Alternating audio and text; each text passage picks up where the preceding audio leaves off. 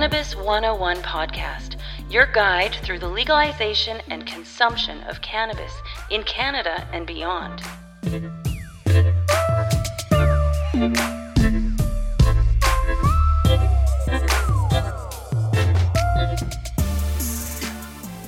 Very pleased to be joined by Courtney of Coco's Confections here at the Christmas Craft and Baked Sale in Edmonton. First of all, I guess, how has the day been? Have the people been pretty excited? Because I think anything cannabis as a Christmas present or stocking stuffer is awesome. I agree. I mean, back in 2016, that was all me and my family got, was just edibles in the stockings. I thought it was perfect. It is such a perfect way to introduce somebody to cannabis if they've never been. I guess tell me a little bit about Coco's Confections. How did this come about? Well, I started with edibles back in 2016. I've had breast cancer twice. The second time I wanted to go the more natural route. I was on painkillers as well. And it got me off painkillers, so I'm almost 2 years off the opiates, which is awesome. On cancer-free, it's almost been 4 years. Congratulations. That's the more important one. Exactly, right? So that's great. It's just, honestly, it's gave me my life back, so I just wanted to give back as well. That's brilliant. My wife is also a two-time cancer survivor, and we used, one was breast cancer, the other was a sarcoma, DFSP, and we used cannabis oil rubbing on that to shrink the tumor.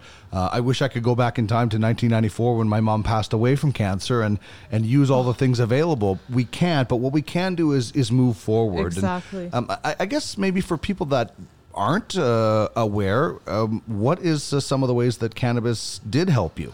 Yes. Well, the second time with breast cancer, I used a 1-to-1 oil every day, and I swear by that. But it helps me sleep. Edibles, it helps, and then you're not smoking as well, right? So that's what I like about it. It's just great. It is. I don't want to say it's a cure-all, because I don't think it is, but I think it does help with a lot of things. I think you should consult with a physician, certainly, about it. So that kind of gave you the impetus and the boost to say, I want to help others. So how did you start? Yeah, my tolerance grew so much, and it was getting too expensive to purchase edibles by myself. So I started making them, and because I had a high tolerance and I wanted to get the product out, because I love to bake as well. I love to cook, and seeing people enjoy my food makes me so happy. And I don't know, it's just quality over quantity, right? Do you cook everything? It's do you all do homemade meals and stuff like that? Do you do like more than just baking? Do you cook with your cannabis, with your, whether it be vegetables or a steak or whatever it might be? Infused olive oil and stuff, and I always add that to my meals. Isn't it amazing? It is. You literally could do anything with cannabis. It's the sacred plant. It's a beautiful plant. I got hooked on that with the show Cooking on High. Oh my goodness, which is just such a funny show. And then I thought, wow, I want to start doing that. Salad dressing. Boom. You've got some olive oil. Right? Yeah. Yeah. It's amazing. It's so amazing. So what do you have here at this Christmas Craft and Bake Sale? If people want to check it out, what do you have on display? What did you bring with you? So I brought some butter tarts, nice, some cake pops, some gummies, and chocolate, and sugar cookies. Oh, yes. What is your favorite? I like the sugar cookies because I love to decorate them. Like, that's the funnest part, I find. But the butter tarts are really good as well.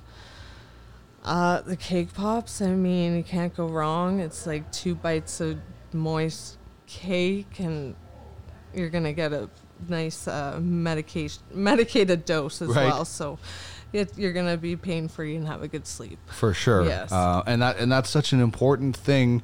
Well, sleep in general is just so important for the human body, but to heal, to be able to recharge for the next day, and pain relief, and Christmas time just seems the greatest time to start doing some baking. Everybody does, well, not everybody, but most people do Christmas baking. Oh, exactly. What is the one piece of advice you would give to somebody who wanted to start baking? Is there one thing that maybe you learned in your time doing it?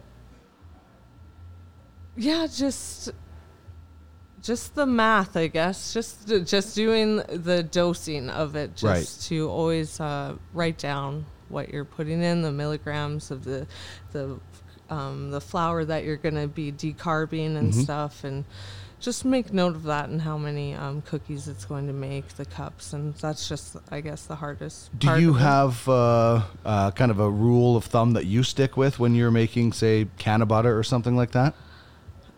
Yeah, just the night, as long as it's long and slow and long. Okay, but I mean, sorry, the low heat and long time. I guess. As far as like quantity, you would take an ounce and use a pound of butter, and then you would not use all. Would you use all of that in your recipe, or would you mix it with regular butter?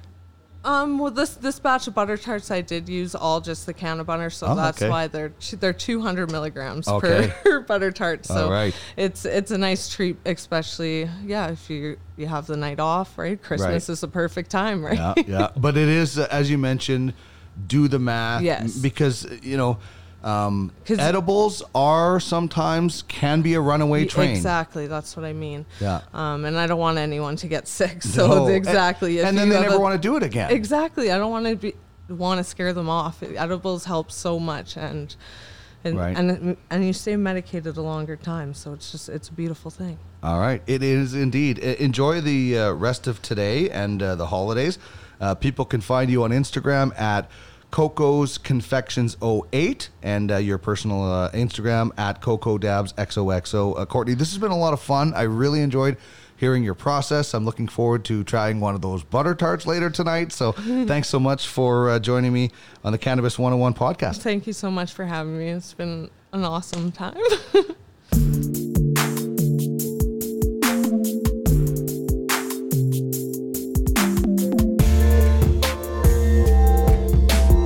This is the Cannabis 101 podcast, your guide through the legalization and consumption of cannabis in Canada and beyond.